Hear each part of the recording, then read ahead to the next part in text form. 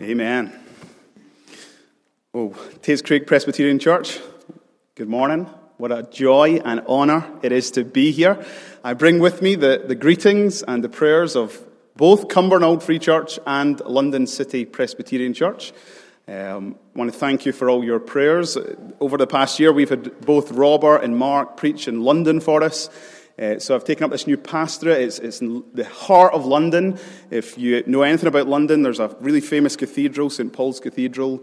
We meet just down the road in a building on Aldersgate Street.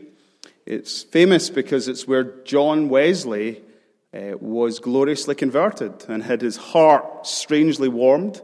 And it's also famous because his brother, Charles Wesley, wrote the hymn, "And Can It Be?" And it was first sung in our building. So the next time you sing "And Can It Be," know that you're singing this hymn that was written and sung in our building. It is such a joy to be here with the other partners, Macklin and Philo. It's great to come and thank you for all that you do for us, praying, encouraging us, loving us. But as we begin, let me invite you to turn to God's Word. We're going to read from Isaiah chapter 6. You'll find this on page 571. And I'm going to read the first 8 verses. This is the Word of God. In the year that King Uzziah died, I saw the Lord sitting upon a throne, high and lifted up. And the train of his robe filled the temple. Above him stood the seraphim. Each had 6 wings. With 2 he covered his face, and with 2 he covered his feet, and with 2 he flew. And one called to another and said, "Holy, holy, holy is the Lord of hosts. The whole earth is full of his glory." And the foundations of the thresholds shook at the voice of him who called, and the house was filled with smoke. And I said, "Woe is me, for I am lost, for I am a man of unclean lips, and I dwell in the midst of a people of unclean lips. For my eyes have seen the King, the Lord of hosts." Then one of the seraphim flew to me, having in his hand a burning coal that he had taken with tongs from the altar. And he touched my mouth and said, "Behold, this has touched your lips. Your guilt is taken away, and your sin atoned for." And I heard the voice of the Lord saying, "Whom shall I send? And who will go for us?"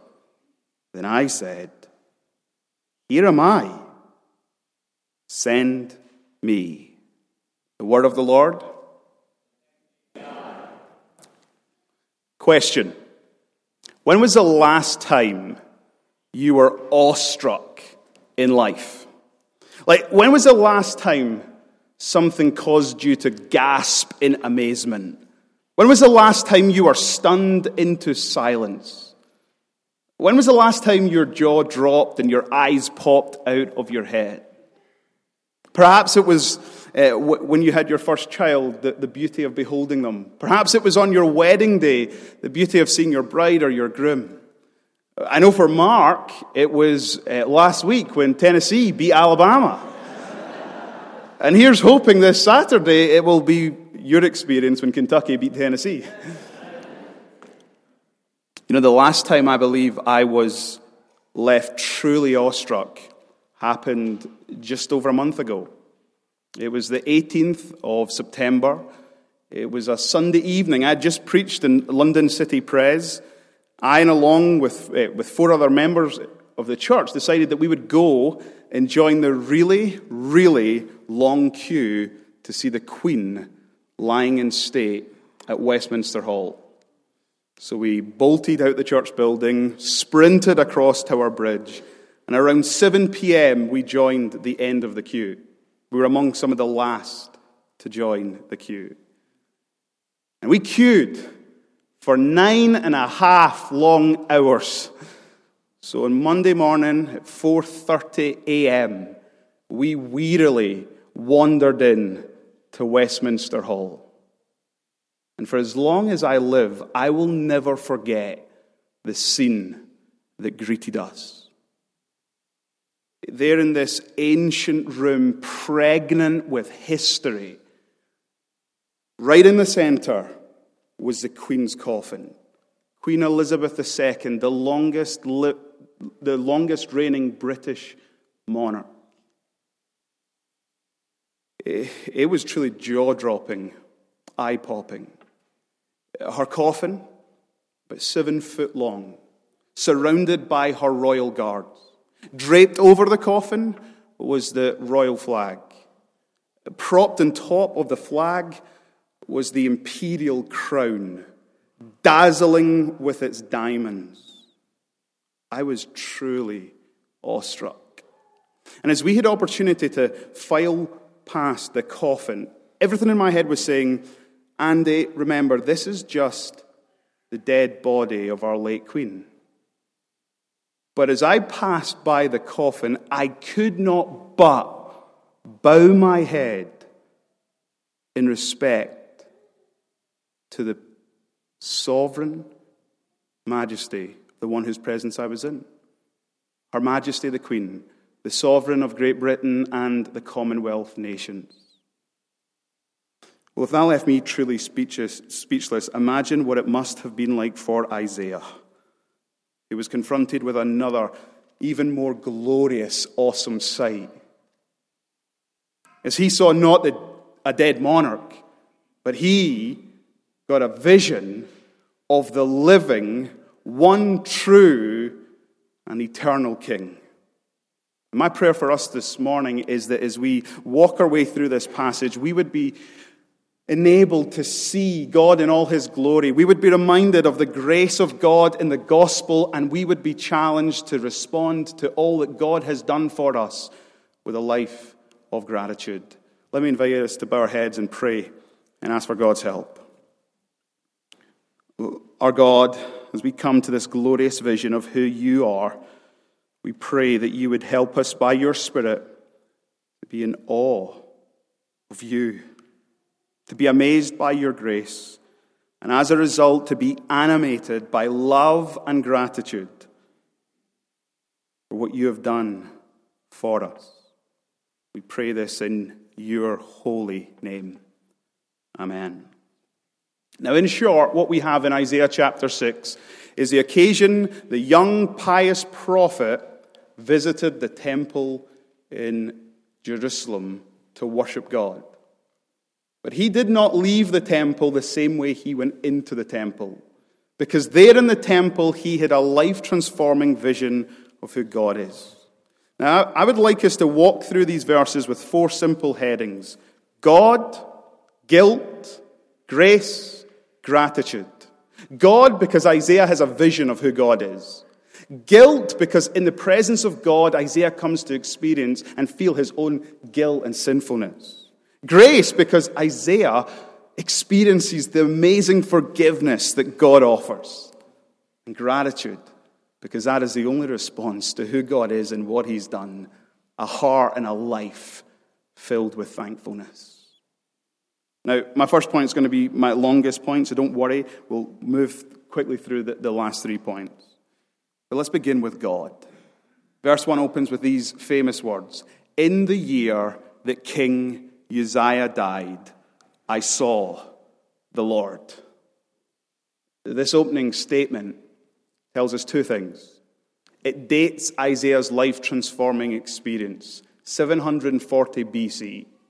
And it also tells us that this was a timely experience in both his life and in the life of Israel. This year, 2022, will go down in history as the year that Queen Elizabeth II died. At least for us Brits, it marks the end of an era. It is the end of the second Elizabethan age. And when she passed away, our nation was in widespread mourning. Everybody was grieving the loss of our queen. Well, I suspect it was something similar when King Uzziah died. Interestingly, he was one of Israel's longest reigning kings. He reigned for 52 years. And for the most part, his reign was one of peace and prosperity. And so you can imagine that as Isaiah went up to the temple to worship God that day, he had a soul that was filled with this sad situation. He would have gone up to the temple with a heavy heart. But don't you just love God's timing? In the year when Israel's earthly throne was vacant, Isaiah was granted a vision to see that heaven's throne was occupied. The king was sitting on his throne, the one true and living king who's in control of the universe.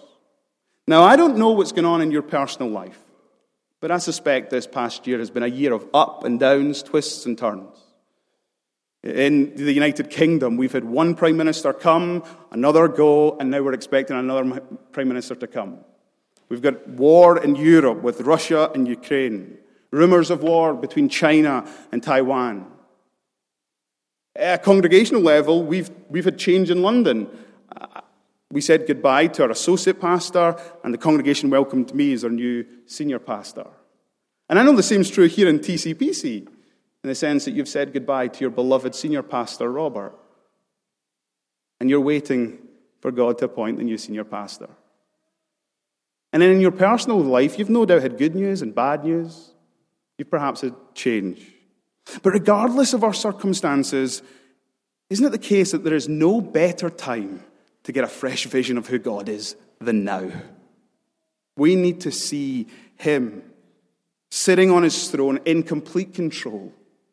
God is in complete control of what is happening in Lexington, Kentucky, in Mexico, in Togo, in England.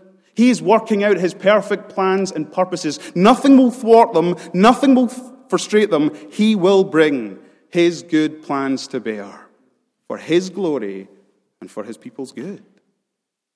Isaiah has this vision of God sitting on his throne. But notice next, he saw that the Lord was high and lifted up. Now, I've made mention to the fact that when I was in Westminster Hall, the Queen was raised up. And as I thought about it, that was so fitting. She was no ordinary person. She was the Queen of Great Britain and the Commonwealth. Her office deserved respect. And so as I walked past it, I was forced to look up and see the Queen. Well, can you imagine in this vision, as Isaiah's given this sneak preview of heaven, how high he had to lift up his head? The Lord is high and lifted up. Brothers and sisters, it's because of who God is. He is so great. One of the things I'm guilty of is reducing God down to a size where I try and fit him into my own life. And like Isaiah, I need to be reminded of how great God is. In fact, look at what he says next. He says, he saw him high and lifted up, but the train of God's robe filled the temple.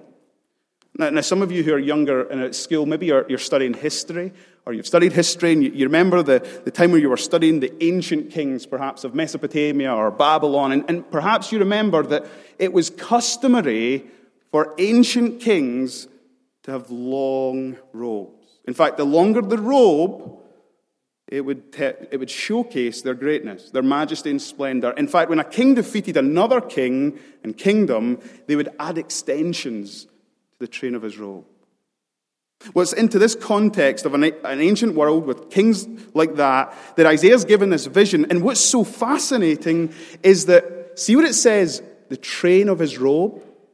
In the original, it literally means the hem, meaning that the very outer edge of God's robe filled the temple. Now just think about that. Isaiah only caught a tiny glimpse of the greatness of God. How much more was there to God's greatness and glory? He has this vision of the immensity of God's being.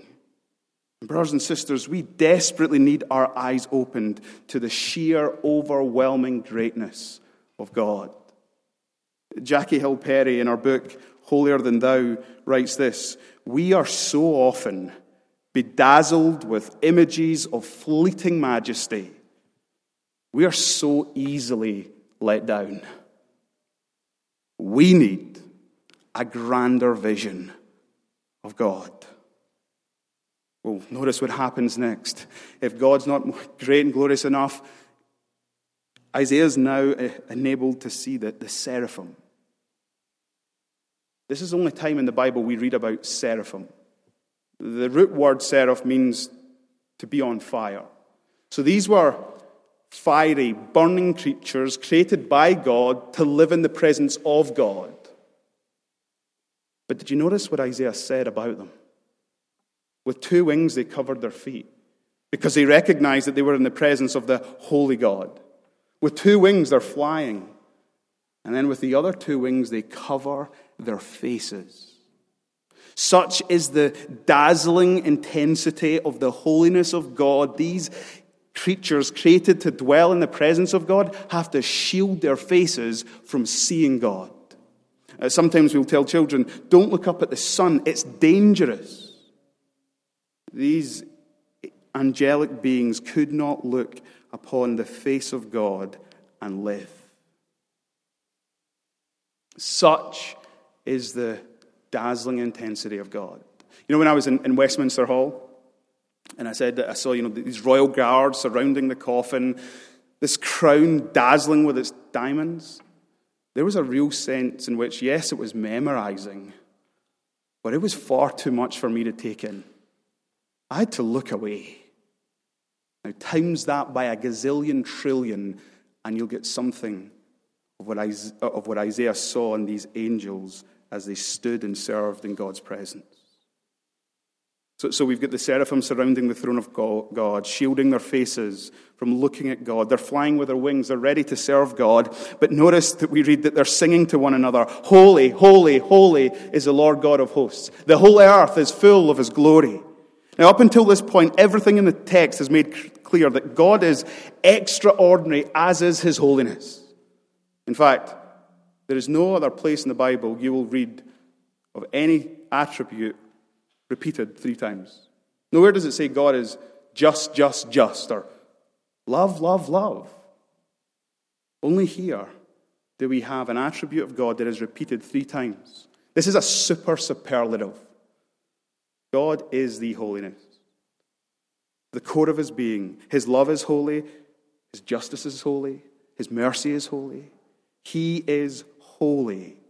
A.W. Tozer says that one of our problems is we are blind to the extraordinary nature of God's holiness.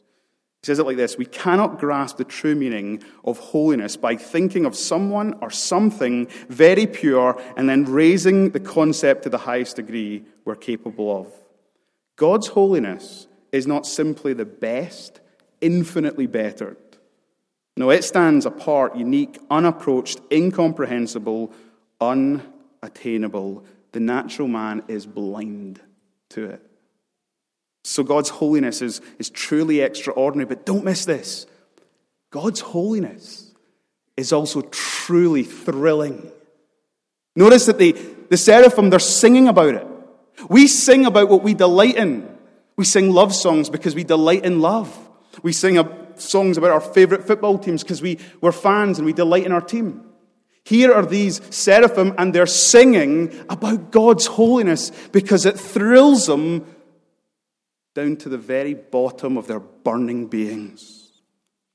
God is holy. His holiness is put on full display. Now notice the response to the angel's song. We read, "In the foundations of the threshold shook." When you catch a vision of God in all his holiness, you're shaken to the core of your being. If I can be really honest,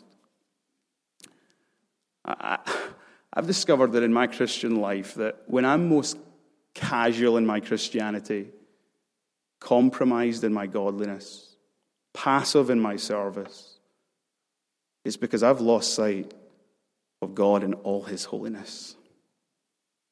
And we desperately need to take the time to gaze upon the beauty of his holiness, and to enjoy him, and to be reminded of who he is. Now, that's our first point. That's the longest point. We're now going to move through the next 3 points. And the first thing that happens to Isaiah is, after seeing God for who he is, he begins to see himself for who he is. Do any of you like watching crime dramas? You know, like CSI, NCIS. I love watching them. And there's always something that catches me off guard, even though I know it's going to happen. But you know, there's those scenes where there's a crime scene, but it's a perfect, spotless room, and the forensic experts are brought in. And what they do is they turn off the light, and then they put up their own UV lights, and they turn them on. And what once looked like this pristine, perfect room is revealed to be a room that's filled with blood and bodily fluids spread across the walls and fingerprints everywhere. A crime scene. Well, that was perhaps something of the surprise and shock that Isaiah had when he came under the X-ray gaze of God's holiness. And notice what he cries out in verse 5, "Woe is me! I am unclean. I am filthy. I am dirty. I am ruined." And it's really interesting. He's a young, pious prophet. And a prophet is called to speak the words of God to the people of God. And where does he most feel his filthiness? His mouth. And Jesus says that it's out of the abundance of the heart that the mouth speaks. His mouth's so unclean because his heart is a problem. Now, Isaiah comes to discover his sinfulness. And brothers and sisters, you know, we can come to church, right? And I suspect this was true of Isaiah. That when you looked at him outwardly, you'd have thought, what a godly young guy he is. And when we look at one another, we might think we've got it all together and we're good and godly folks. But the reality in the presence of God is we fall so far short of his glory. We are sinful to the core of our beings. But the wonderful thing is, God does not expose Isaiah to himself just to condemn him or even to destroy him. Now we come to the third point. He exposes Isaiah to who he is because he wants to show him that he is the gracious God. Now this is beautiful. Look at what happens. Then one of the seraphim flew to me, having in his hand a burning coal that he had taken with tongs from the altar, and he touched my mouth and said, "Behold, this has touched your lips. Your guilt is taken away, and your sin atoned for." Now, if you want to find the gospel in this passage, here it is. Here's a foreshadowing of what Christ Jesus came into the world to do. And it's beautiful because, as I said, the solution fits the need perfectly. There is this seraphim, this messenger of God. He flies down. He goes to the altar, which is on fire. He takes a coal, and he comes, and he flies towards Isaiah, and he presses the coal upon his lips. And in all of this, we see the gospel depicted. The cleansing comes about because of what God does, not because of anything Isaiah can do. It comes from the altar because for there to be forgiveness, there needs to be sacrifice and the shedding of blood. It comes from an altar that's on fire, which reminds us of God's holiness and his wrath. But listen to the seraphim's words. You'll never hear the gospel proclaimed more gloriously. He says, "Behold, this has touched your lips. Your guilt is taken away. Your sin atoned for." And all of this is exactly what happens in Jesus coming to give himself as a sacrifice for our sin. Now, just think about this, right? He is cleansed of his sin. Some of you need to hear this morning. When your life encounters the gospel and you believe in Christ, you're cleansed. Even though you might feel unholy in the presence of God, he cleanses you. He takes your guilt away. This is spectacular, right? A holy God takes you, a sinner, and makes you holy. Clean in his presence, your guilt taken away. Now, this is astounding grace, but you know the thing that really astonishes me, that takes my breath away, that leaves me with eyes popping out my head? You know, everything we've just studied, the king sitting on his throne, high and lifted up, the seraphim around him, singing his praises. Do you know who the Lord is here? This is a vision of the pre-incarnate Son. This is Jesus before he took upon flesh. This is what he willingly gave up to take upon himself flesh and come into this world to become our atoning sacrifice. And how do we know that? Because of the reading that Macklin read for us, John chapter 12. If we'd asked John, who did Isaiah see in his vision? He would say he saw Jesus in all his glory. And this is astonishing. Jesus willingly, gladly did this because of love. Undeserved and unmerited. You know, there's many stories about Queen Elizabeth that speak to us of just how she was willing at times to forego her position in order to put other people's needs before her own. Robert tweeted a story of an experience he had when he was visiting the Parliament, and one of the guys told him a story, you should read it, of the Queen and just her love for people. But listen, in all of the acts, the kind acts of the Queen, nothing compares to this glorious act of our God. In grace and love, he left his throne to take away our guilt and sin, to make us holy. And do you know the only appropriate response to that is gratitude. When you let the grace of the gospel sink deep into your soul, when you understand that the God of all holiness, the God of all glory, did this for you and me, this is truly breathtaking. Now, notice that Isaiah's response is one of willing service. In fact, the first time God speaks, it's when he says these words, "Whom shall I send and who will go for us?" Now, just think about this. He's the Lord of angel armies. These seraphim are willing to go at his call, but that's not who God seeks to enlist into service. It's a saved sinner made holy. It's a sinner who's understood the gospel and understands that God, even though he could use a perfect angel to do his bidding, he would rather use sinners who've been cleansed by the gospel to be ambassadors of the King of Kings, people like you and me. John Calvin in his commentary says regarding Isaiah's response, this shows how great is the cheerfulness that springs from faith. But what's Isaiah's response to God's call to serve? Here am I. Send me. Now, when you think about this, what's Isaiah's message going to be? That Jesus Christ takes away the guilt of sinners and cleanses sinners because of what he's done on the cross. And you know what's so astounding? This is truly astounding. The seraphim cannot gaze upon the face of God and live. But you know the end of the gospel is that a saved sinner made holy by God, on the last day, we will see the glory of God in the face of Christ Jesus, and we will not die, but live. Indeed, we will be, in the twinkling of an eye, made just like him. And brothers and sisters, that ought to fuel us and animate us to a life of service. One last story from the Queen. It's said of Queen Victoria, but I think it's also said of Queen Elizabeth. There's this story that she was hearing a preacher. A sermon had been preached, and after the service, she went up to the preacher and she said to him, "Oh, how I wish that the Lord might come during my lifetime." And the preacher asked her, "Why?" And she said, "I should like to lay my crown at his feet." Brothers and sisters, here's the amazing wonder of the gospel.